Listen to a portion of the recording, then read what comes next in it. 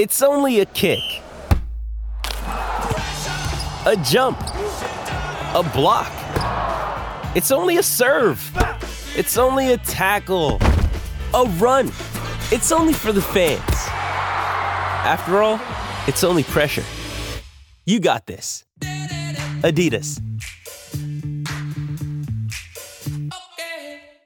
With threats to our nation waiting around every corner, adaptability is more important than ever. When conditions change without notice, quick strategic thinking is crucial. And with obstacles consistently impending, determination is essential in overcoming them. It's this willingness, decisiveness, and resilience that sets Marines apart. With our fighting spirit, we don't just fight battles, we win them. Marines are the constant our nation counts on to fight the unknown. And through adaptable problem solving, we do just that.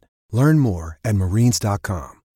When you need mealtime inspiration, it's worth shopping Kroger, where you'll find over 30,000 mouth-watering choices that excite your inner foodie. And no matter what tasty choice you make, you'll enjoy our everyday low prices, plus extra ways to save, like digital coupons worth over $600 each week. You can also save up to $1 off per gallon at the pump with fuel points. More savings and more inspiring flavors make shopping Kroger worth it every time. Kroger, fresh for everyone. Fuel restrictions apply.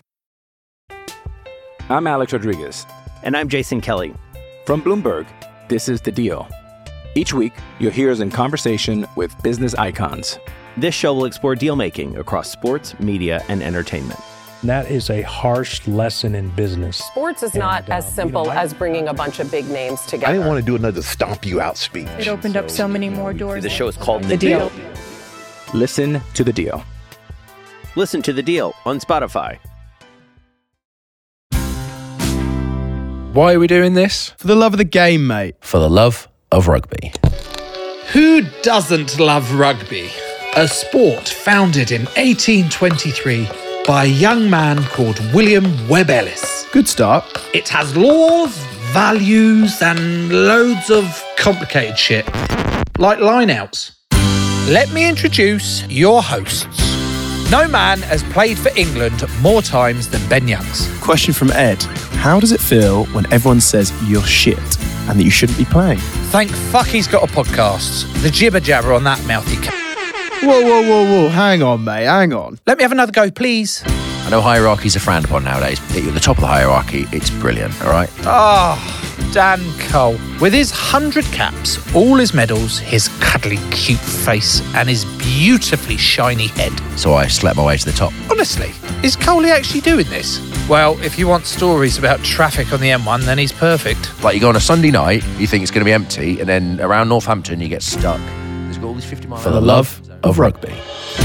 In today's episode, your guide to England camps. Inside the mystical world of Penny Hill Park. The hotel room hierarchy. One-on-ones with Eddie Jones. The scandalous toilet situation. And who's most likely to FaceTime their dog. Enjoy. So, here we are, episode 1. Tra-la-la. We'll get straight into it. What is day one like in England camp? Fair while ago, I think my first England camp, like when we look in, we were together, weren't we? So 2010, I think I must have got a phone call off probably one of the coaches. I'd say Graham Roundtree at the time because I knew him from Leicester and said, well done, Mucker, you're in. I'd be like, thanks. What do I do? And then I think must have got an email or I'm trying to think what time before WhatsApp. What do we use WhatsApp wasn't around then, so it would have been an email. And I'm pretty sure I'd have found my way without GPS as well. Like, because it would have been a time when you do when you're a car. So I must have looked at a map, driven down before the M1 had a load of roadworks. Like you go on a Sunday night, you think it's going to be empty, and then around Northampton you get stuck. There's got all these 50-mile-an-hour calming zones, 60 mile, all those corridor of hell around the M25, which is like, what's it, M40, M4, M3, Heathrow's in there. But once you've navigated it and you've arrived, what do you do? Well, I think once you come off the M3, then the anxiety starts, doesn't it? You get around, you get around the M25, you get M3, you come off, and then the sort of like, oh God, what have I got? Have I got my kit? Got the right kit? Got too many boots? Got not enough boots? Got gum shield? What do I need? Training kit? Pants? Obviously need pants. Anyway, you get there. You arrive and you're thinking, where am I going? What do I do? Who am I rooming with? Where is my room? How do I know where I'm going? When does training start? How early? All these things you just don't know. Go to reception. Here's your room key. Thank you. And then you're into it. So you go find your room, which again, at Penny Hill. It's a maze. Well, they're all named. It's not like rooms aren't like 1, 2, 3, 4. They are names of different like beach Ash, Hornbeam, and like there's different parts Begonia, of it. Begonia, yeah. And you have no idea. It's like, here's your room, and you're like, A, is that a plant? And then it's like you go in there and like you open your door and you panic a bit because you're like, I don't know who I'm rooming with. You know, you don't know if you know them, don't know if they're the club. I think my first room was all right. I think it was Toby Flood. I think I got posted with. So, well, it's okay. Yeah, I say I've had better, but like, yeah. So I got posted there, and then I think like you literally turn up. You'll have a team meeting that Sunday night. Yep. Well, the first time in 2010, going there thinking, what happens if my name's not on the list? What happens if I'm checking in and they're like, no, sorry, there's no room for you. And you're like, I'm not meant to be here. It's been a mistake. You had obviously lads that have been there a long time that were just pulling up and getting the concierge to go park their car. We'd go park at the back of the car park miles away and try and figure out when walking down to reception of what we're going to do. I remember getting there. Do you remember to do the fitness test? It was the RFU fitness test. Well, I remember dying in pre-season doing that fitness test at one point. Because you were young, you had to prove yourself. But I remember all the veterans be like, I'm pretty sure it was Nick Easter was like, oh, I've got a sore wrist. I hurt my wrist in line-outs. Shawsey definitely had a bad back. Nick Easter would be like, oh, I've got a sore wrist and I can't do down-ups. And then like all the veterans would be like, no, I've got a sore shoulder. I can't do the down-up, so I can't do it. I think there was a squad of like 35 of us. I think 6 of us actually ran the fitness test. As you get older, you realise that's just wisdom and that's just smartness from them. So, oh no, that was the first camp. And then once we've established where our rooms are, once we've established who we're rooming with, how do we kick it off? You know, people probably might want to know about kit. Like, how does that get allocated? Well, the kit's one of those things, isn't it? It was like when you're playing like through. I mean, I've got kit for, I think, for like England. I didn't play under 16s, but like the North under 16s, stuff like that, where it's like, or Midlands under 15s. So it's like, this is the pinnacle of my career. I've got to keep this. It's like, you think the stash is good at sort of lower age grade level. Then you get to the first team and it's like, we have been sorted out here. Like this casual, I think it was like Nike, it was like casual t-shirts, socks, like all this kind of stuff. There's trainers if you want them. You're like, this is brilliant. And then the novelty wears off. Because you used to get kit like Six Nations, autumn, summer. It's too much. Yeah. Most of it's in my garage. And I went up the other day, getting the Christmas decks down. The wife was like, you can do anything about that? No, that's why it's in the top of the garage where no one sees it. Maybe what we should do is, if the listeners if you fancy getting in contact through, I don't know how social media works, but you can deal with that. Yeah, so through social media channels. Through social media, and then I will send you a sock, some pants, maybe a t-shirt, maybe a bag within a bag. I don't know. It might be with Gum Shield in there from like 20 years ago. I can distribute it that way, and therefore everyone's a winner, aren't they? As long as who wouldn't want some match-worn undershorts? I mean, you get new undershorts, didn't you? Like undershorts, tops, So I'll just find some of that. I'll give that away. Listeners, you can pay the postage and packaging. But apart from that, so if you know, do you know what? If you actually send it on random story, I got sent this letter in the club, right? And this I opened it up. This letter, and it said, Ben Youngs, I cannot believe you are wearing undershorts for a game. Do you know how ridiculous you look? That's what cyclists wear. It's pathetic. And it even done a little cutout of the newspaper where you can see my shorts and my undershorts. I thought, well, you've not got something better to do than bug me with this letter. So what I did was I wrote a really nice letter back, obviously went online, got all the information about undershorts and the benefits of them, did all that. Then I filled it up with glitter. Then I wrote his address and I didn't put a stamp on it, which meant he would then have to go down the post office. It would have had to then pay, because you have to pay for it because there's no stamp on it, pay for this lovely letter from me, open up, hopefully glitter went everywhere, but he did have a nice letter. So nice work. Yeah, that's just a real random one. I mean, that's probably doesn't shed me in good light, but I don't know, he just really annoyed me. Should have sent me some used undershorts as well. So what we're saying, post and packaging you can pay for. Yeah, post and packaging you can pay for via Bitcoin or something like that. We'll do that, actually.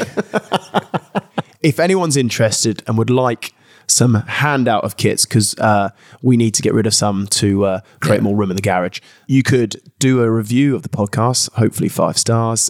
Put your 5 stars, Len. You don't get anything for a 1-star/4. Yeah, let's not hope. Let's be a bit more demanding. I had my car service the other day, and it's like, can you leave a 5-star review? Because anything less than that, the managers get involved. It's like, well, how can you ask me for a 5-star review? I haven't driven it yet, mate. Well, exactly. Don't know if it's like, surely it's not like a 5-star. It's a yes or no, isn't it? If 1 to 4 is a fail and 5 is a pass, it's just a yes or no question. It's not a 5-star. So anyway, 5-star reviews, please. Yeah. So 5-star review. Leave your handle. We'll get in touch and we will send you some stash to say thank you, and you'll be doing us a favour. Right. So Penny Park is obviously the camp, the main base of England. Yep. Been going there for years. I think Clive Woodward was the main person. I'm not sure where they went beforehand, actually. But anyway, it's an amazing hotel, has an incredible spa and everything like that for people that don't know. So it's got all those facilities. And then in 2010, when we first turned up, there used to be a gym in the car park, which was made out of a marquee. It was marquee, temporary marquee. Yeah. Then we'd go on the training pitch, which was the paddock. They've cut it out. They've made it, but like you can see where they've cut it out off the bank, and all the water used to run down the bank, which is often quite a lot in January, February time, and the pitch would flood. It would. No, I've actually done some research on Penny Hill, by the way. If you want to ask me a question about Penny Hill, Coley, you've done some research. I myself and the listeners would love to know what you've come up with. This research via Wikipedia tells me that Penny Hill Park was actually, you know, when the land was first mentioned, it was a beacon against the Spanish Armada in 1588. You think it's fucking miles from the sea, wouldn't you? But like, I don't know, like, I wasn't expecting that. Neither did I. And then it was a country house built in 1849, by James Hodges, who, for all of our Canadian listeners, he was an engineer that did the Montreal Victoria Bridge. So shout out to them. Yeah.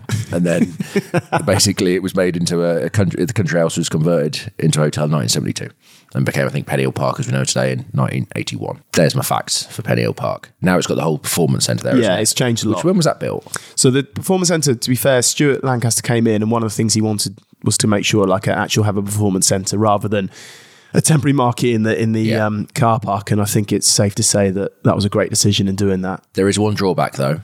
Go on.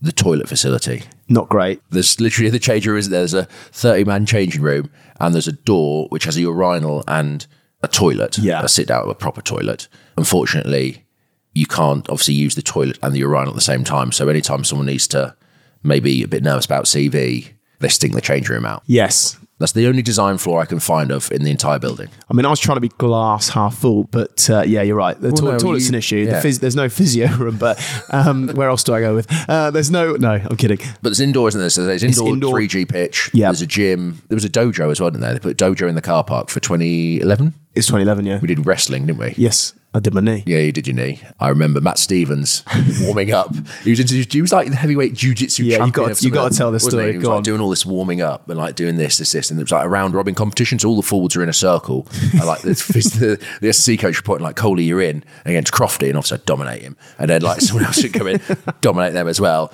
But I think it was like Matt Stevens. Like, after about 10 rounds, I was tired, so I stepped out. But then like Matt Stevens came in. He was like this jiu-jitsu world champion because he'd had time off. He'd learned this.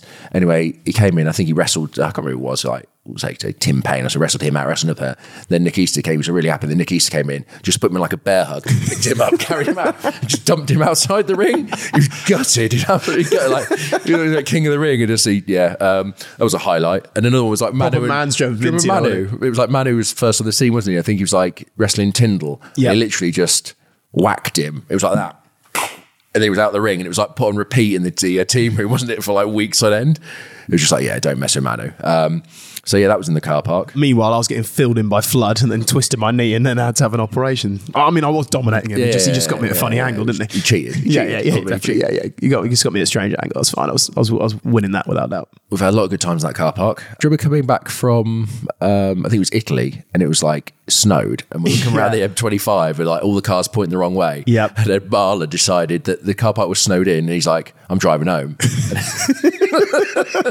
Of watching him leave this car park that slopes like this. It's a really high slope. So basically, as you come in, as you go up to the car park, it slopes around to the left-hand side, and it's like a good, decent gradient, isn't it, to get up the hill? Yeah. So obviously, coming back down the other side, decent slope going down. I'm pretty sure most of the boys just decided to stay at the hotel that night. They did. Marla, and I'm pretty sure he used the curb to basically steer him around the corner, just grinding his alloys on the curb to get round. To wedge him and spit him out. 4 hours to get home that night. Anyway, we digress. Stuart brought in the new training facility, which is, although there's some fundamental issues with toilets. Other than that, it's been a great success. So and the pitch is absolute replica of Twickenham as well, which is probably worth mentioning. Mate, the amount of time, effort they put into that pitch is outstanding. Literally mowing it every second of the day, covers everything, lights. Fair play. It's about 3-minute walk from the hotel, isn't it? You come out your room, walk down, and it's a little bit of a walk down the drive, and then you're there at the training facility. But as you go in, you've got your change rooms on your right, and upstairs is your gym, and you say your 4G, which is plenty area big enough to then do all your walkthroughs and clarities and everything like that. So should we touch on sort of the Sunday night and sort of setting the scene, really? Yeah. So let's talk about the first night, because we'd meet up. Yeah, well, you normally have a meeting Obviously, you have to navigate the traffic, so you leave a bit earlier. The traffic is the biggest issue coming from Leicestershire. Yeah. Meet up at 6, but I'll leave at 1 just to make sure I'm in time, because obviously you don't want to be late, and if you are late, you're going to be stuffed. But you leave them plenty of time. With Lanny, I think Lanny used to have one-on-ones with everyone, didn't he? Yes. You'd book in, and you'd whenever your slot was and what have you. And by that point, we kind of knew, having started in 2010, so we sort of knew our way around. But in 2016, when obviously Eddie come in, we all got this message saying, pop in and see Eddie. He's in, what was the name of his room? Was it Clarence? Yeah, it might be Clarence. Is it Clarence? It's one of the ones outside. It's one of those ones, yeah. Anyway, so he said, got this message, go see Eddie at any point. No time, just go see him. So I thought, okay. So I got there, sorted out my bags, went to room, thought I'd better go see Eddie. Knocked at the door, come in, mate. Oh, Benny, how are you? Nice to meet you, Eddie. I'd never met him or anything like that. So sat down, started the meeting. It was going really well. I thought, this is great. Started talking about Fury de Prayer and how he'd spoken about myself to him. Had this conversation. I was thinking, this is all right. I hadn't heard anything from him. I thought, this sounds like I'm sort of in the mix. And he was like, what part of game do you need to work on? And I said, passing, your kicking, your general base. He said, of course, mate, that's without giving, but no, what part of your game do you need to work on? I thought, so not my core skills, because that's a given, you're right, I need to keep working at that. So then I'm thinking, game management, no, mate. Decision making, no, mate. Anyway, as it listed on, I was thinking, I can't for the life of me. He's like, mate, you need to stop eating sweets. So I was like, sorry. He's like, I need you to lose 3 kilos. I don't think he actually knew what my weight was, but he was just like, he had it in for everyone and everyone had to lose weight. He's like, you need you to lose 3 kilos, mate. I need you 88 kilos. I was like, right. He goes, what are you now? I was like, 91. He's like, okay, mate, that's what you need to do. Go make it happen. And then I was like, okay. And then he leant over down to his side and pulled out this like massive tub of like sweets and chocolate. And he's like, Benny, do you want one, mate? And I said, no, thanks. He goes, that's a great start, mate. We'll see you later. And I just walked off and I was just like, I remember walking out that door thinking, what on earth has just happened? But like, I loved it because you're like, all right, the fact like you've never been so clear in terms of this is what I need from you. This is what you do. These are what I expect you to do. These are the skills you bring. Keep doing it. Keep working on it. I need you fit because I want to play at a quicker pace and do all that. So, and Eddie, what are you actually going to do with those sweets? Yeah. Just and asking for a friend. My mate was asking. Yeah. Dickie had one as well, didn't he? Put a load of beers. He went in and sort of a bit similar to mine. Really, he sat down. I was like, Luke, love the way you play, Luke. You're aggressive, you're abrasive, and you're this and that, and which he is a fantastic player. And he said, do you like a beer, mate? And he's like, yeah, I don't mind it. And Eddie goes, do you want one now, mate? And sort of Dickie, being Dickie, was probably really considering having one. I think he was tempted, but he said no. And he said, good, mate, stay off it for a while and let's get you right. So we read it before when we were turned up. I think we had to do like, they used to call it eggs and bacon, didn't they? Or where you do like an evening workout. Pump. Yeah. Literally like a 20-minute workout and then you'd be into meetings and stuff. But normally on camp, you just turn up, have a one-on-one with the coach over the first day or evening, whatever. You have like a team meeting, don't we, where it's like, this is the plan, this is where we want to go to, this is what we want to win, to have dinner, speak to each other and get tomorrow we're into it. Like sort of alignment meetings on the Sunday, it just sets the tone for the whole week, doesn't it? And it's like a clear game plan. This is their weakness, this is how we exploit it, this is what we're going to do. And before you literally leave that room going, yeah, like this is it, like this is how we're going to do it. And you're so clear, aren't you? Oh yeah, but those meetings only last 5 minutes, don't they? One-on-ones, yeah. After that meeting, there's a lot of downtime, and we'd always have a roast on the Sunday, and that would they always put on a decent meal for us. Yeah. You'd break down that, and you'd sit around as a group, you'd chat. There'd be cards, there's darts, there's pool. Lads are just catching up. I think it's a lot more like as well. It sounds weird, but like gaming. I think like blokes play a lot more. Whatever it was, 15 years ago, 10 years ago, blokes didn't really. No. Once they're at a camp, you might text each other and spoke to each other, but now I think blokes play every night. There's a few lads that could play Call of Duty till late in the evening, but Luke Cowan Dickie, he got to number 1 on Search and Destroy, which may mean nothing to you, Coley. It's a small-sided game on Call of Duty. You play online against other people from anywhere, and he got to world number 1 when he was rehabbing with his knee. Well, I remember watching him because there used to be a big screen at Penny Hill in there, and it was in the games room, and it was hooked up. And I remember watching him play, and he would like walk around the map, and he'd be like, "Oh, there's someone hid there," and he'd shoot, and it would like. There's a kill, and it'd be behind a wall. You couldn't see him. And he's like, oh, there'll be someone camping out here, and he'd shoot them. And it was phenomenal watching him play. Not phenomenal. He obviously played too much, but the lads, again, like trying to get cohesion and stuff like that. And we mentioned, didn't we? Like gaming is a big part of that. Like they all got headsets, everyone chats and does all that. So, but Luke Cowdecki probably is your definite shout to play till 4 a.m. Who is most likely to sleep in? Will Stewart, without doubt. I never met a man like him. It's phenomenal how he sleeps. He has a nap before having a nap. He has a pre-sleep nap, doesn't he? Yeah, he has a pre-sleep nap. Like one time he went for a nap at like 6. So dinner was at 7, let's say. He went for a nap at 6. And he woke up at 2 a.m. from a nap and then had to shower and then was like starving. But then I just went back to bed. He is phenomenal. Who is most likely to be first at training? Johnny May. Yeah. Johnny May, because he'd be like stretching, mobbing. Yeah. Pre-activating. And then often kickers go down, don't they, and kick with Johnny before anyway. So they might be down there beforehand. But it's basically anyone that's either really old and needs moving and activating, or it's the fast lads that kind of take ages. It's all the highly fast twitch athletes. Yeah. Who is most likely to order pudding, and what is pudding? I don't think that's a theoretical question. What is pudding? I think what. Yeah, I hope do so. We have pudding? Do we have puddings? And if so, who orders it? You can't really order. You can't order pudding in camp. It's not like your pudding is essentially fruit. But we do have meals out, don't we? But we have meals out. But you normally pre-order pudding, and it's normally like a set thing of like sticky toffee, or there might be a banoffee pie or a brownie or something like that. Yeah. Brownie's always a good one. I mean, we were in a restaurant once, weren't we? And the waiter came around the corner and said, "Right, I've got a." Or was it a lamb shank and a ribeye steak for Mr. Kyle? So Sinks like put his hand up and he'd got double portion. So some boys can put it away. Who's got the worst music choices in the gym? I know Sinks was big on the music when we were in the forward session. Joe Marler would sometimes come in and take over and play, what was her name? Like Barbara Streisand, which is so random in the gym. The worst used to be Dave Sylvester, Tweets. Yeah. He used to pick his music. He was the S&C coach. He'd put his music on and he was really precious about it. Was like they had to, even though he wasn't lifting. He was the S&C coach. He wasn't even lifting. But he had to have his music and he was very precious about that. If he turned it off, he got upset, didn't he? Yeah. Who is most likely to challenge the coaches? Do you know what? You have a leadership group. You have a senior group or a group of mixed experience. They meet all the time. Yeah. And any feedback then can then filter back to the coach. I think coaches are very receptive now. Really receptive. I think it's in rugby. I think there's definitely there's still a respect thing for coaching. The fact that I've never really seen anyone outwardly challenge a coach in a meeting. Apart from Johnny May once, Steve got him up for an example, didn't he? Steve, like Johnny, because he was the nearest bloke there. He's like, Johnny May, please stand up. And Johnny, if I was a defender, what would you do? And Johnny's like, I'd run over you. There's a bit of context behind that, wasn't there? Yeah. Because Johnny, at this point, being told that he wasn't going to be part of the 33 going to the World Cup. And Steve was talking about how we need to carry low and aggressive and all that. And Johnny had found out the news the day before, being told that he wasn't part of the 33. And it just so happened that Johnny was sort of next to Stevie's. He needed someone to demo. And he's like, Johnny, jump up. And he's like, if I was a defender, Johnny, and you were to run at me, what would you do? And he'd be like, well, Steve, if I had a reason to be really aggressive towards you and run at you, then I would run over you.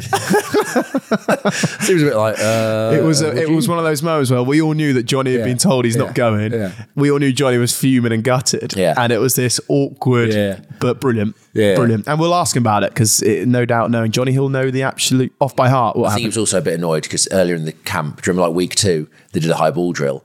And it's like, I could jump you, Steve. There was not a strange relationship. There was like a funny kind of like competition between the two. It's like, I could jump you, Steve. And then Alan threw the ball. They got him like one-on-one in the mats. That's right. Alan threw the ball in the air. And Steve basically pushes John out of the way, steals the ball. Yeah. And everyone's like, yeah. And then Johnny for 5 minutes, because we were so, we talk about discipline a lot. And he'd be like, well, the head coach has not got no discipline. He's pushed me. He's pushed me. Yeah, penalty away, push me, yeah. So I think Johnny was still resenting that moment. But yeah, coming back to challenging coaches, you know what, coaches want feedback. Yeah. They want the best environment. Yeah. They want the players. The players feel what they can't and the coaches see what we can't.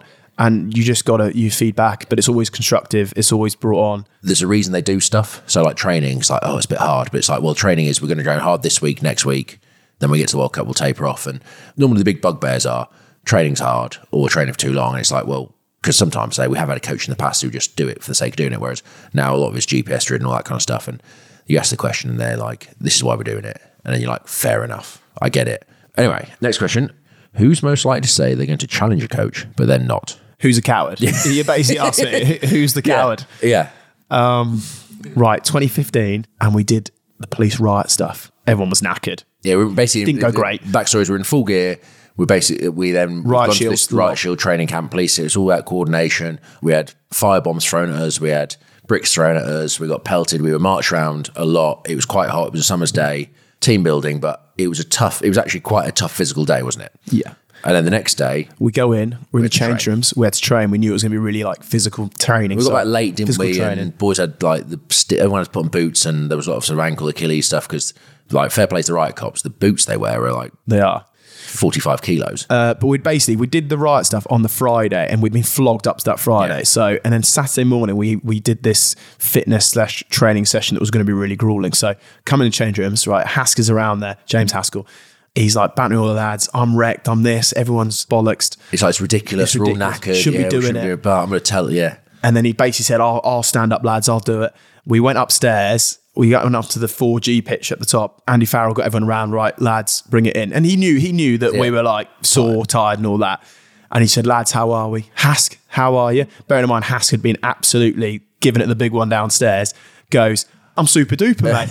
He'd be the first to admit he folded like a deck chair, and everyone just kind of like looked at him in absolute shock. Yeah. And to be fair, he came downstairs and he goes, sorry boys, I've absolutely folded there. I've absolutely folded. It was the first time meeting with him. Yeah, that was, so yes, that kind of answers that question, but there's an example where someone, he was going to do everything for the lads. Yeah. Don't worry, I'm a senior player. I'll tell them, boys, we ain't doing it. Gets up there, I'm super duper, mate, ready to go. Okay, and finally for this section, who is most likely to FaceTime their dog? Elliot Daly probably. He's got this pug, isn't he, that he loves. Winston, I think it's called. Yeah. He loves that dog. Tom Curry as well. He's got a sausage dog, isn't he? Yeah, he's he got has. a couple. But yeah, no, I'm rooming with him and be like saying the name. I can't remember the names. I just tuned out at that point, but yeah. So show me the doggy, show me the dog, show me the hello, like that. Rooms. Who decides rooms? It's sort of strange, isn't it? Because I've had different roomies throughout the years, really, and then No, I've really been consistent with mine, but I think it's literally there is a rooming. Marla and Jamie always seem to do it, right? Yeah, because at Penny Hill you have they're all lovely rooms, but there's side by side rooms. Yep. Which is 2 double beds next to each other, separated by 2 foot, and then there's the up down rooms or the apartments where I think there's supposed to be only one. They're a bedroom and like an office downstairs, aren't they? But Penny will stick a bed in there. Yeah. So they're for the senior players, so you can have separate bedrooms, which is quite nice. There's a senior. There is a hierarchy. There is. I know hierarchies are frowned upon nowadays, but when it comes to rooming, there is. At the top of the hierarchy, it's brilliant. All right. The more caps you have, the better room you have. And if you have a roomie that you really like, and let's say they've only got 12 caps, but you're rooming with someone with 80 or 70, they might be in the bracket for the up-down room. Yeah. You've befriended them, and you can squeeze in and up-down. So sometimes it's a bit tactical for some lads. Well, that's what I did with Floody. I think I came in with 0, but Flood was on 50 or 60 at the time, one of the more senior players. So like Nugent from Leicester, he's like, you're in with me. I'm like, perfect. And we got an up-down. You were straight into an up-down? Yeah. Oh my gosh. I didn't know that. I don't tell many people. It's taken 13 years to tell people, but yeah, I got that. I think I was in Ash for about, I don't know how, for a long time. Was it Ash? I think it's like side by side or something with Crofty. And then Fuddy obviously retires. That's road to France. And then I ended up with Chris Robshaw, who happened to be the captain. So I slept my way to the top. You're a tactical genius, mate. Yeah, mate. Smart, aren't I?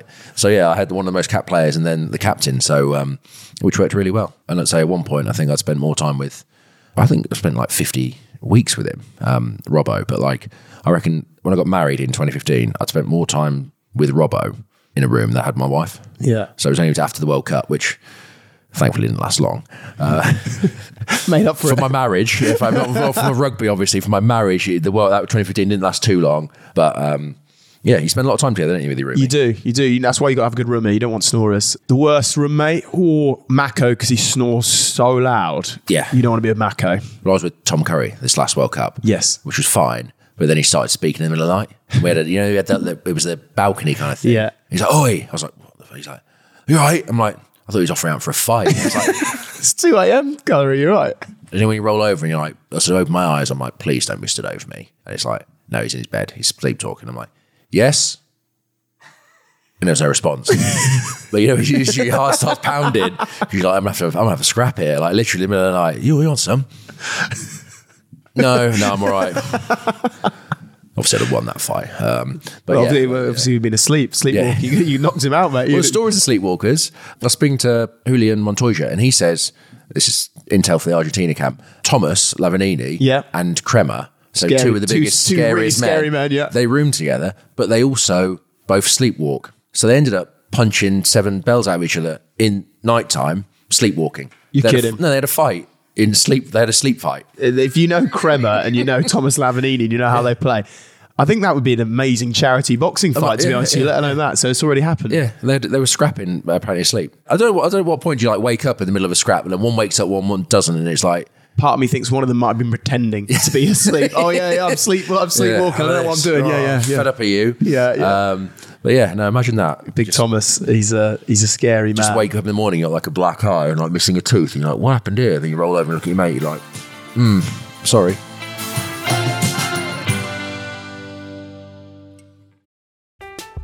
I'm Alex Rodriguez. And I'm Jason Kelly. From Bloomberg, this is The Deal. Each week, you'll hear us in conversation with business icons. This show will explore deal-making across sports, media, and entertainment. That is a harsh lesson in business. Sports is not as simple as bringing a bunch of big names together. I didn't want to do another stomp you out speech. It opened up so many more doors. The show is called The Deal. Listen to The Deal. Listen to The Deal on Spotify. Another day is here, and you're ready for it. What to wear? Check. Breakfast, lunch, and dinner? Check. Planning for what's next and how to save for it? That's where Bank of America can help. For your financial to-dos, Bank of America has experts ready to help get you closer to your goals. Get started at one of our local financial centers or 24/7 in our mobile banking app. Find a location near you at bankofamerica.com/talktous. What would you like the power to do? Mobile banking requires downloading the app and is only available for select devices. Message and data rates may apply. Bank of America NA, member FDIC. Here at Mindset Win, we want to give you the tools to become better at what you do. Taking inspiration and wisdom from our guests, we will hear stories, strategies, tips, and tricks. Told by leading names in sport and beyond. Who know what it takes to get to the very top. There will be 2 episodes each week, packed with amazing stories and practical takeaways for us all to follow. Search for Mindset Win on YouTube and on your favorite podcast app.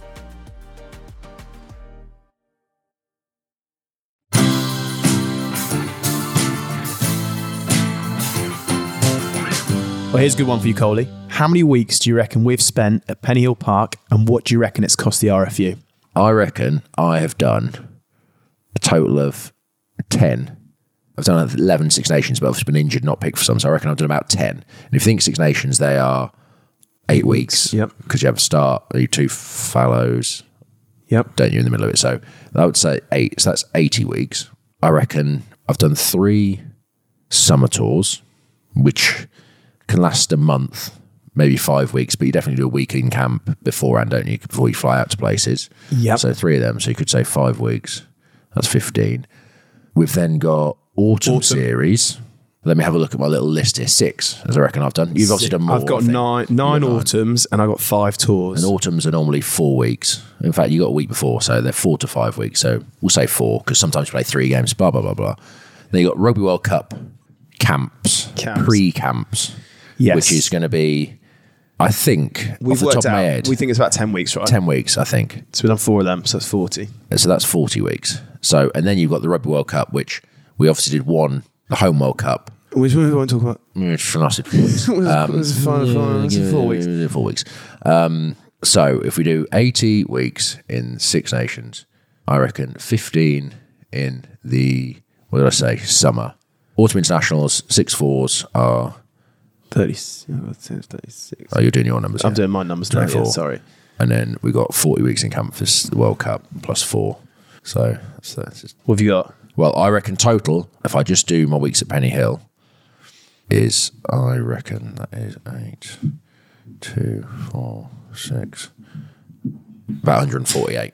169 weeks. Over 3 years at Penny Hill, which is slightly alarming, really, when you think about that. I'm going to book a room in February, and that is going to set us back just these £6,500 a week, Glenn. Doesn't include all the club sandwiches we've had. God, imagine that. Let's count that up. We'll leave the club sandwiches out. £6,500 a week. I'm going to round mine to 160 because, and surely because there's so many of us there, they get a way better rate. You'd hope we get a discount rate, but the figure I've got for my hotel room bill at Penny Hill is approximately £455,000. I've got 520,000.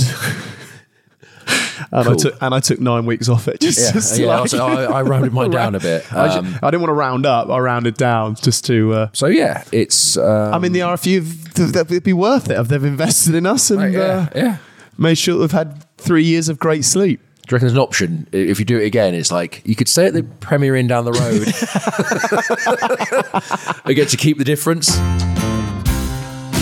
So what do the squad get up to? What do we do? Because often we are together. What do we do in our downtime, Coley? Because obviously you're away from stuff. There are contraband runs, which sometimes apparently occur, and stuff getting snuck in. And Waitrose and M&S get a bit of a hammering. With 2015 World Cup, wasn't it? We'd basically been dumped out. Someone stayed down, and it was like, right, we'll just go to the hotel after dinner for a hot chocolate and a sap. Or like just put things to right. And then like gradually blokes came along. We're coming back in. And then it was a good sort of 10, 15 of us, but it turned from hot chocolates quite rapidly into Peronis. And you ordered Moscow mules. You ordered brilliant. And then Robert, you were rooming with Robert, and bless him, and he was down in the dumps. Oh yeah, we'll have him out his room. I think for the entire time. So it's like so being good mates, we're like, let's get him down to the bar. Yeah, just trying to lift the spirits a bit. I think a good half the squad turned up. Everyone who turned up was like, "Where's everyone?" And we're in the bar, so did that. And then I had Marla took off, didn't he? There was like you, me, Robbo, Marla, basically at the end. I think Marla took off, and then like he said he was knackered, so he went back to his room, and then we decided the bar closed, and we decided to carry on drinking, didn't we? But we thought. Well, you thought. I thought that it would be great if Catty came and joined us because he's a legend. Mike Cat's an absolute brilliant coach. Obviously done wonders with Ireland. Top bloke. And I thought Catty will, he's seen it all. He knows, he's been a player. He knows how much it hurts. Like, you just want to be with your mates and have a beer and soften the blow that way. We were young. So I came around the corner and you two thought it'd be a great idea as well. But then you stopped walking next to me, which I didn't realise, knocked on Catty's door, to which he's then opened the door and then been like, let's say not best impressed that I'm stood there with Lenny, a beer asking him if he fancies one at 2 a.m. and he's a bit miffed as what the hell's going on. At the end of the week, Whilst you two hid around the corner, all I can hear is you sniggering and laughing. Right, we're after me and Robbo. And then so we did that, and then because Marla took off, didn't he? Marla had the door that would basically, if you hit your shoulder hard enough into it, just burst open. So we decided we'd go play Marla a visit. He took off, see what he was doing.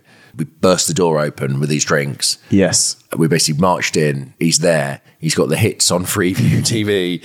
He's got his hands down his pants. He's fully asleep, but his chest is covered in crisps. Isn't it?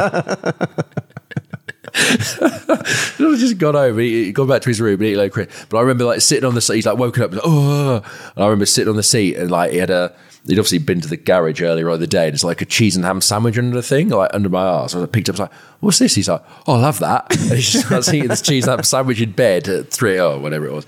Oh, that was fun times. That was interesting. We used to have Bobby Stridge. Yes. Legend, energy giver, top man. Yeah.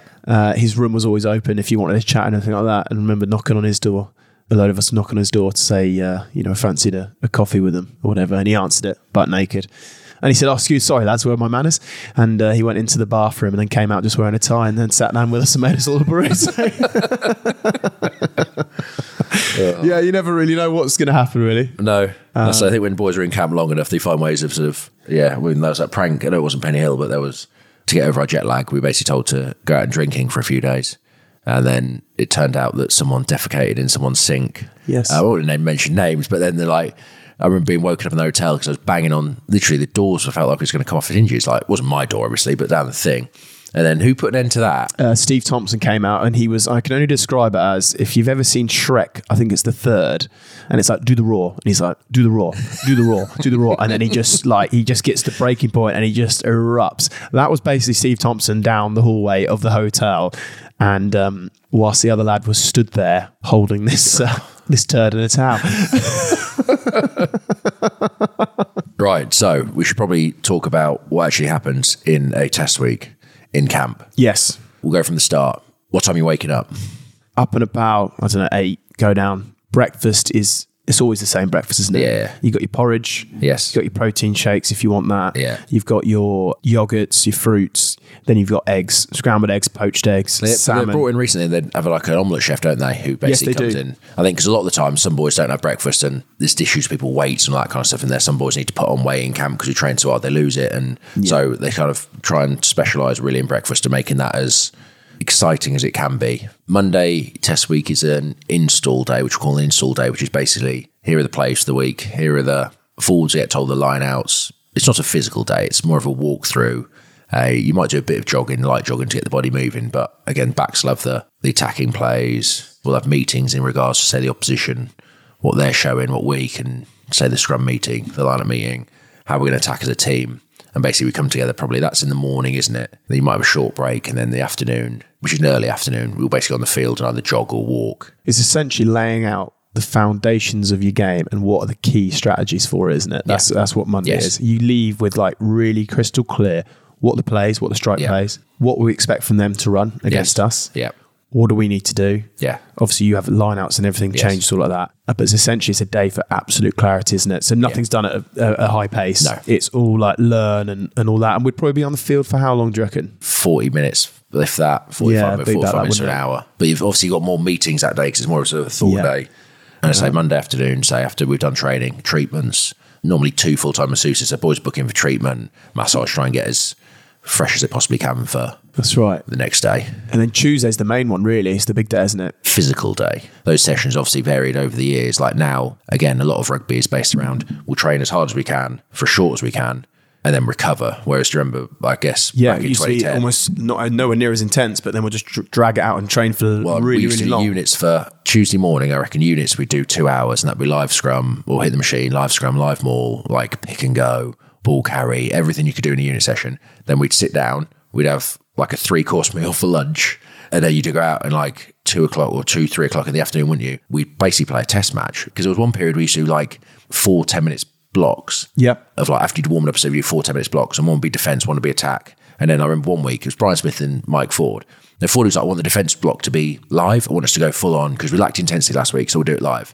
So like tick. Next week, Brian Smith's like, I like a bit of that. I think the attack block should be live. So we did 10 minutes of full-on defence. Then it was 10 minutes of attack. Then next week, Fordy was like, I think I need another intense defence block. So by the end of this series, we basically just playing a test match. Test match on a Tuesday, and then back it up with a test match on a Saturday. The thing as well, like, I haven't really touched on, but some boys would go home Tuesday night when they'd be sent back to their clubs. So those boys might not have played, and they're pissed off. So they're going as hard as they can. Blokes have played test match of the weekend and knackered, and it's like... Bit banged up still. And so you were literally having a full-on fight in the middle of the training phase. So that's your physical day. It's trained to win, isn't it? And it's like the team, like you say, that are prepping, that you got the starters, and the job of the roles of everyone that's not starting is to literally put that team under as much pressure as possible. And like you say, you got guys that are naturally, or everyone's so competitive anyway, that it's great, and it's done at such a high level. And then you've got guys that are driving it. Hey, like Faz is brilliant at driving it, George and all those other guys that are just kind of like driving the standard of it, which everyone obviously then follows. But I might be mistaken, but I remember in 2019 World Cup, we played New Zealand semi-final. Like the non-23 had one of the greatest training days on like the Tuesday. Boys were revved up, but I remember that training that week, just the intensity being sky high. And after that, it prepped the team so well. I think one thing probably differentiate training is tackling, for instance, is it's shoulder in front. We're not full out clearing. We're not trying to hurt each other, spear each other, not trying to break anyone, but it's as physical as it can be, faster than a game. But the physicality, especially at the breakdown, isn't as high because you don't want to break anyone, basically. Your movement's flat out. Your mind's flat out. Everything you're doing is apart from, like you say... Yeah, just that final bit of bite in the breakdown and tackle. And the tackle, it's just sensible. Yeah. And then we finish, and then we have to go, because there's such an emphasis on that, is then recovery time. Yeah. So then we have cryo chamber. Yes. Ice baths. Yeah. Stretching. Saunas. It always makes me laugh because Penny Hill was obviously so lovely. They've got this amazing spa. Yeah. Couples are there for a lovely weekend or a lovely weekday. On a Tuesday, I think I'll get to Penny Hill and take, treat my partner and go there. And then 32 lads pile into the spa. All the budgie smugglers, just sat in the sauna, like shoulder to shoulder. There's like this romantic couple like that, just getting sweated on by the blokes. Like some guys that might be slightly less athletic than the rugby team. Like you see the arm around the missus go a bit tighter, doesn't it? Yeah. What's out here? Yeah. Don't look in there. That always, I don't know what it is, but it's like you finish on Tuesday, and then we obviously go like I say, recovery is so important. But I always feel sorry for those couples that have gone for like this lovely like night away at this great hotel spa. It's like their week, and then 32 of us horrible lads sweating, having just beaten each other up. Do you know what I mean? Come straight down, sit in the sauna and ruin their basically lovely hour. Tub. Yeah, in the hot tub. There's like 2 of them sat there, and there's like 12 blokes just around them. Hi, yeah. And now it's changed actually, because now we move hotels, don't we, on a Thursday and go, because we used to travel in on game day from Penny Hill, which would be a long old journey to Twickenham. Well, it was brilliant. Originally it started, we used to get police escorts, and we used to get the 4 police bikes and people moving out of the way on the M3, and like and that got stopped, and then we just got stuck in traffic. So you're back onto roads. Yeah. Right. Well, I think, do you know what? We'll do another episode entirely about the Friday and then actually the test match itself. Okay. And the traffic. There's a lot. Mention the traffic, right? We will mention the traffic. Actually, we can mention that, and if you want, you can talk about police escorts in Italy and France. Brilliant. Yeah. Because they're pretty aggressive. Yeah. And turning up late to World Cup finals. Yes, we can talk that as well. Oh, and before the Grand Slam in 2016, don't forget the guy that's just collapsed on the pavement and then the bus can't get around. That was literally like that, doing a 300-point turn trying to avoid him. Yeah. We've got a few things anyway. Yeah. Well, maybe we'll just do another episode just in terms of just general journeys. Yeah. Perfect. I've actually spent most of my life, I reckon, facing backwards. I sit backwards on the bus at away games. I reckon I've flown to Australia and back facing the wrong way. So this is another stat. I should work out how many miles I've done facing backwards in my life. Well, that's episode 1 in the books. Yeah, I enjoyed that. I mean, if you didn't, don't comment. Go find us on Instagram and TikTok. Links are in the descriptions. Give us that 5-star review. Apparently it's very important to get this thing off the ground, so please do. Whilst you're there, hit the follow button. Alternatively, you could click it, and that means you won't miss an episode. If you want any free kit, get in touch. We are willing to swap. It's not really free, it's more of a trade. It is a trade, you're right. If you want another podcast to listen to, we recommend Joe Marler's Things People Do. Listen to the episode he did with Emma the Beekeeper. I actually listened to that one, it's very good. If you want to listen to our podcast ad-free, go to Amazon Music. Or if you're on Apple, just subscribe for £1 per week. See you next week. We will see you next week. You'll see us next week. You'll listen to us next week. You'll hear us next week. You'll hear us next week. Hear us next week. Listen to us next week. Better listen to us next week. Tell your mates to listen to us next week. Please.